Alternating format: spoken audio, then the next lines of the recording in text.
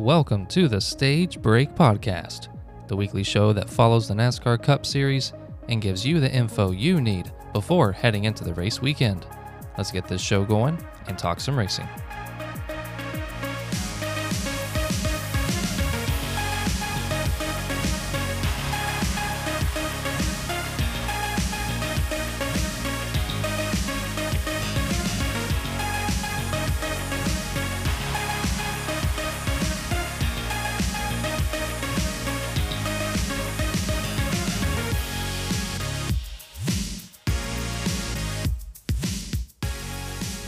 Episode number 5 is underway. My name is Josh, and I'd like to welcome you back to the Stage Break. If you're listening to the NASCAR Scanner and a driver says that the car's too loose, or the crew chief says he's put around in the right rear, would you know what they're talking about? And we'll be talking about Martinsville this weekend with this new Low Downforce Package. What kind of racing do you think we'll see? Those are the kinds of things that we'll be covering in today's episode. If this is your first time listening to the Stage Break Podcast, thank you so much for dropping by, and I hope it's something that you enjoy. Hope it's worth your time here as we listen together and talk some racing. So, Bristol Dirt, what did you think about last week's race? I really enjoyed it. It's something that's different. It's got the challenge to a dirt track. Something that I noticed while watching the race, it seemed to be really easy to lose positions just from like a little mistake, but then it's really hard to recover from that. It seemed like the best way to go would be to kind of just get into a really good spot and then maintain it and kind of wait for someone in front of you to slip up. And so, but at the same time, there were these packs of cars of, 3 to 5, sometimes 6 cars that were all stacked up, racing with each other 2, 3, sometimes 4 wide coming out of these turns. So I just thought that was really entertaining, a lot of fun to watch. And obviously it's just something different. The only dirt race on the schedule this season for the Cup cars. Just thought it was a really good race and just had a lot of fun watching it. And congratulations to Christopher Bell and Joe Gibbs Racing on their win. It just looked like he had the best consistency, was able to get the lead and then to maintain it. He didn't have to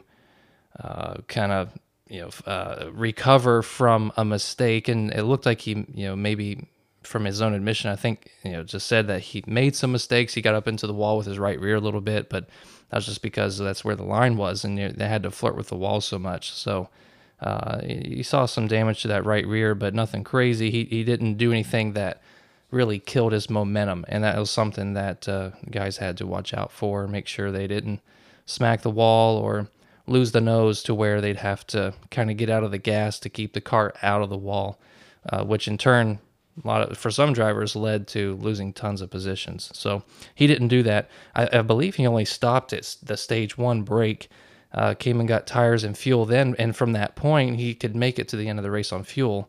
It was just whether or not tires played a big role, and it didn't seem like they did. So ultimately, just great execution on Christopher Bell's part, just because the pit crew didn't have a huge role in this race. I think it was the same across the board too. They had the non-competitive stops that appeared, from the best I could tell, from what I'm remembering. So it wasn't like they had to pump out a 10-second or sub 10-second stop in order to get the track position. It was really more on the driver to execute, and he did that. So congrats to them. And I think, it'd be good to see this dirt race come back. I did notice that there was a lot of empty seats in the stands, and, part of that could be just, a holiday, on Easter Day, Easter Sunday, and there's, I'm sure, a lot of factors to that. But I don't think that is indicative of the fact that we need to remove this race, maybe switch it up a little bit or change some nuances to the scheduling, but definitely enjoy the dirt race. So looking forward to seeing that again. Looking ahead to this weekend, they're going to be at Martinsville for the NOCO 400, the half-mile paperclip, as you hear people talk about it. Typically, it's a bottom line dominant track, meaning that it's not like it has more than one groove. It's typically the bottom, unless maybe tire strategies is playing a role and you've got someone on fresh tires and then someone on old tires. I think the drivers are going to go to the bottom, and it's just a matter of, do you have the tires to be able to go around them on the outside, or do you shove them out of the way? And as just typical short track racing, I think I don't know that we're really going to see anything too crazy different from this race to previous races. However, the variable which seemed to have been effective from the driver standpoint as well as NASCAR standpoint is this low downforce package that they have on short tracks. So I think lap times are going to be pretty similar, because once you get down below a certain speed, aerodynamics aren't really playing a huge factor. So in the turns, I don't think the low downforce package is a big deal. Coming out of the turns and getting into the turns is probably where you'll see it more.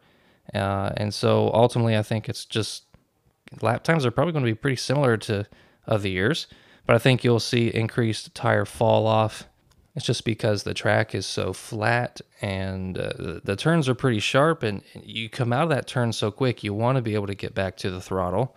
At least these drivers do. And but the thing is, if you have a car that's loose on exit, or you just get a little bit too anxious, you can really get to the throttle too quick and potentially break those rear tires free from the traction and potentially spin, or at least have to lift out of the throttle to where you're losing time. So that's going to be the battle. But I think that's the typical battle of Martinsville is having a car that'll wrap the corner a bit, be able to get that really come down to that little edge, the red and white, not berm, but like curb, basically the red and white curb, and wrap that all the way around, carry the momentum through the turns, and a car that's balanced really well to be able to get back to the throttle. I think that's what's going to take to win this race. And with the low downforce package, the tire wear,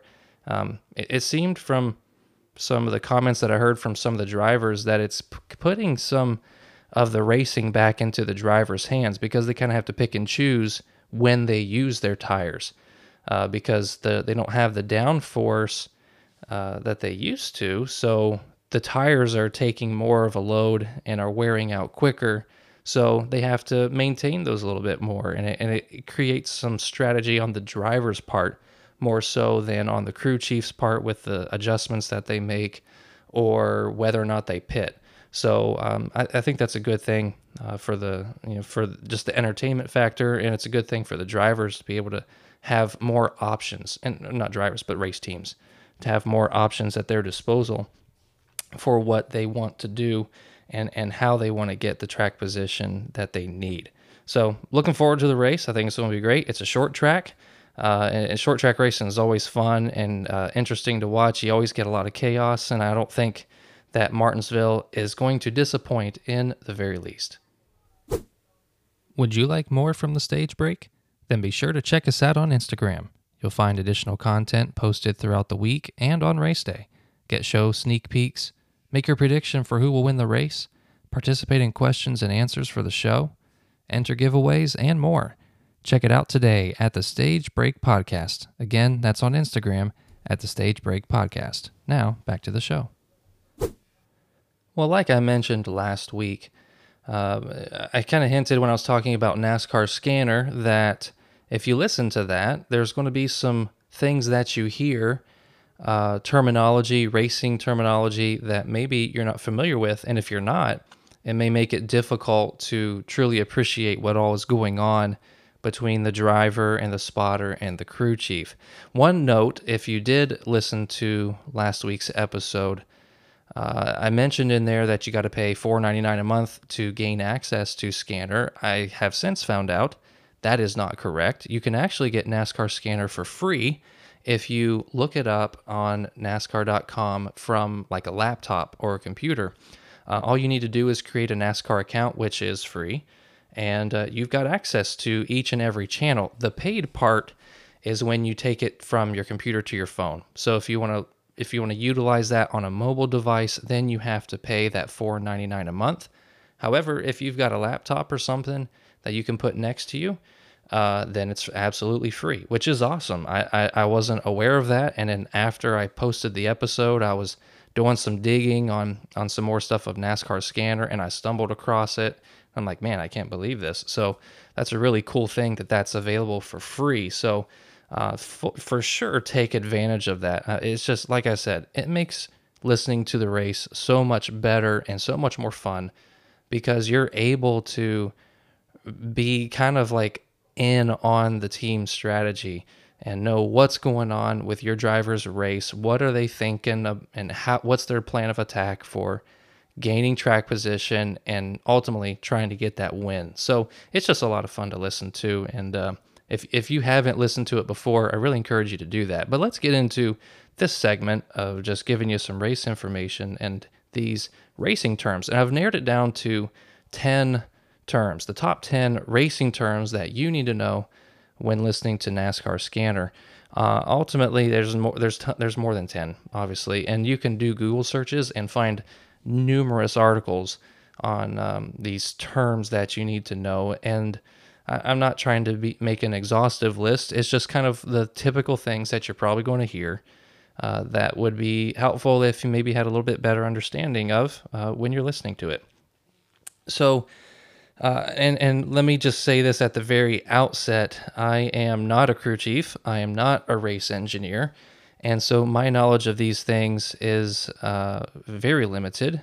Basically, where I've gained the understanding that I have has been just from, obviously, at the very basic level, just doing my own research and Googling stuff, but also spent some time on iRacing. And iRacing is a really cool simulator that takes a lot of these adjustments in the racing dynamics and helps you kind of learn and experience that from home as best you can without actually sitting inside a car. So a lot of the information that you hear drivers talk about is the same kind of things that you would have to figure out on iRacing. And even though maybe you're not feeling it, it's just a simulator. The science behind it is still the same, and so you just did some learning from that as well.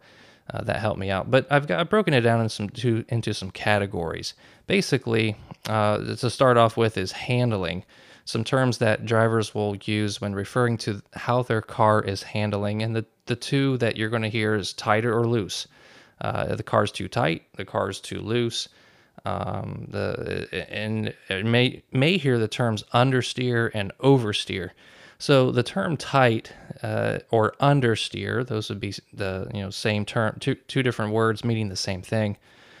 Basically just means that when the car is going into the turn, it doesn't want to turn. It wants to drive straight. And typically that would require the car to be going slower through the turn in order to maintain the line that the driver wants. It could require more braking, but at the end of the day, it means slower lap times. Just because the car doesn't want to turn. It's too tight. It's too wound up to where it doesn't want to turn when it comes time to turn the wheel, and it just decreases their speed. Then you go to loose or oversteer, and that basically means that the back of the car wants to spin out from underneath the driver. It's unstable. You have to be very careful with your throttle inputs because if you just goose it a little bit too much, the back end could step out on you, and that may be it. You may be going around for a ride and not knowing what's going to happen. So you've got those two terms, tight and loose, and each driver kind of has their own preference on which one's the best for them, and what do they like in a car? Do they like it? Some drivers like it a little bit more loose. Some maybe average, some maybe a little bit tighter. It's just kind of driver preference. But ultimately, they want that sweet spot for them. And so they have that relationship with the crew chief to be able to say, hey, it's too tight for me or it's too loose. And the crew chief has some things at their disposal to adjust the car, which gets us into the next category, and that is adjustments. And there's two kind of subcategories here, and it's pit stop adjustments, and then there's an adjustment that the driver can make. So let's talk about the pit stop adjustments. And the first thing that you'll see is wedge adjustments. Basically, during a pit stop, the crew will bring out a wrench that's kind of looks like a tire iron almost, basically, but it goes into a shaft in the rear windshield or the rear window. But it goes down and they can crank it left or right. And that's this wedge adjustment. Well, what is that doing? And also, too, like I said at the beginning of the show, when they take a round out or they put a round in, that's what they're talking about. And what that is it's a screw that is in connection with the springs of the rear suspension. And basically, when they adjust that, they're adjusting the compression of that rear spring. Ultimately making it, if you tighten it or, put rounds into it, what they're doing is they're compressing the spring, making the spring stiffer, and that will also lower the ride height of the car a little bit. And that'll change the handling. If they take rounds out, they're decompressing the spring, making it a little bit softer, and then that'll raise the car just a little bit, and like way, just an opposite way, it'll change the handling. And they've got a screw on both rear springs, so one on the left, one on the right, and so they can adjust whichever spring they want to be able to get the handling characteristics that they're trying to produce out of the car for the driver. And part of that too is it adjusts the handling from the compression and how the car handles a load into a turn. It also adjusts how the weight is transferred from the back of the car to the front of the car when you go from acceleration to braking. And that's the part where I'm not a race engineer. I'm not a crew chief. And so I don't know all of the science behind that. And that was one thing that I never really nailed down in my head of how all does that work? What's the science behind that? But at the very basic level, that's what it is. They're trying to make the car either tighter or looser for the driver. And two, you have different stages of a turn. So it may be, tight whenever they're under braking, but then loose when they're trying to get on the throttle at the exit of the turn. Or it may be, loose going into the turn and loose coming out of the turn, but tight in the very middle and tight in the center. You hear them talk about. And so there's different stages of a turn, the entry, the midpoint, and the exit, and they each can have their own unique struggle. And with these wedge adjustments, they can try to work on that. And so that's part of what that is. Another thing that they can do during a pit stop is change the air pressure in a tire.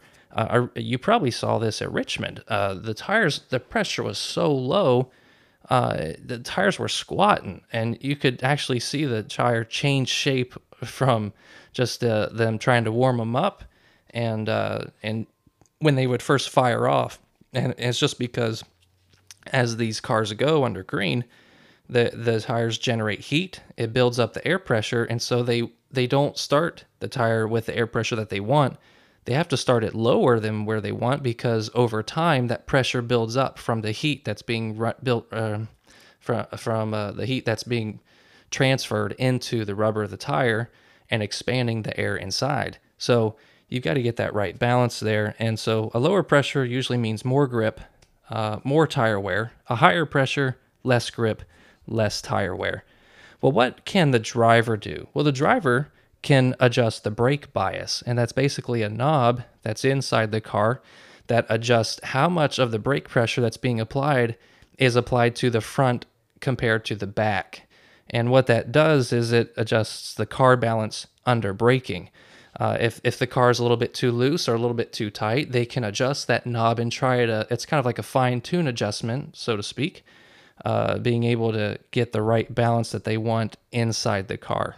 How about aerodynamics? Well, you've got downforce, and these are pretty basic that I'm guessing you probably know. You've got downforce, it's the aerodynamic pressure pushing down on the car from the top, but then you also have a vacuum of air that's created by the splitter and the diffuser in the back. There's another couple terms.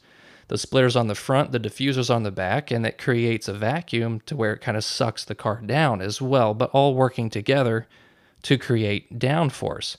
Now, In regards to aerodynamics, the cars, you'll hear the term dirty air, and that's basically the air that's getting churned up behind a car. And if a driver gets too close to that and in that dirty air, it can actually mess up the handling of the car, because the front splitter and the downforce that's generated on the front of the car is not as effective, because they're not getting the proper airflow over it as they would in clean air. And so that dirty air, the turbulent air that's coming off of a car in front of another car, can reduce the downforce from that a car behind would be getting. And what about parts? There's one part that we'll highlight that you've probably heard of, and that is the toe link. It keeps the wheel pointed in the right direction in regards to left and right. The toe of a tire is basically, if you took the car and we're looking at it from the top down, kind of like an aerial view, it's whether or not the front tires are pointed left and right, and actually the rear tires too, because we have independent suspension now. Each tire has its own deal. And the toe link is a weak part on purpose. It's meant to break before other things break. But because of that, it's a common failure. And it's common because you can just bump into a car or touch wheels maybe, or hit a wall, and it's just a weak spot, and it can break. And a lot of times you see that. If a car gets into a wreck and then they're kind of driving sideways or crabbing, so to speak, that's a toe link issue. But that's probably the most common part failure that I've been seeing the last couple of years, is just toe link failures, which, again, it's meant to break. It's a weak thing. It's a weak part. It's meant to break.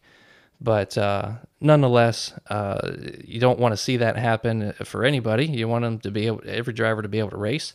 But that's a part on the car that is probably talked about the most, just because it breaks the most. So those are your top 10 things that, if you're listening to NASCAR Scanner or anything else, those are things that would be helpful for you to know and be familiar with in order to understand what all is going on. I hope that is helpful for you, and it gives you a little bit better understanding of what's going on in your driver's race. Well, thank you so much for sticking around, listening to the show. Be sure to check us out on Instagram, give us a follow there. And if you enjoyed the show, I would really appreciate it if you would share it around with someone else that you know. Help the show grow a little bit. And I hope that you have a great weekend. Enjoy the race that's coming up at Martinsville, and we'll catch you at the next stage break.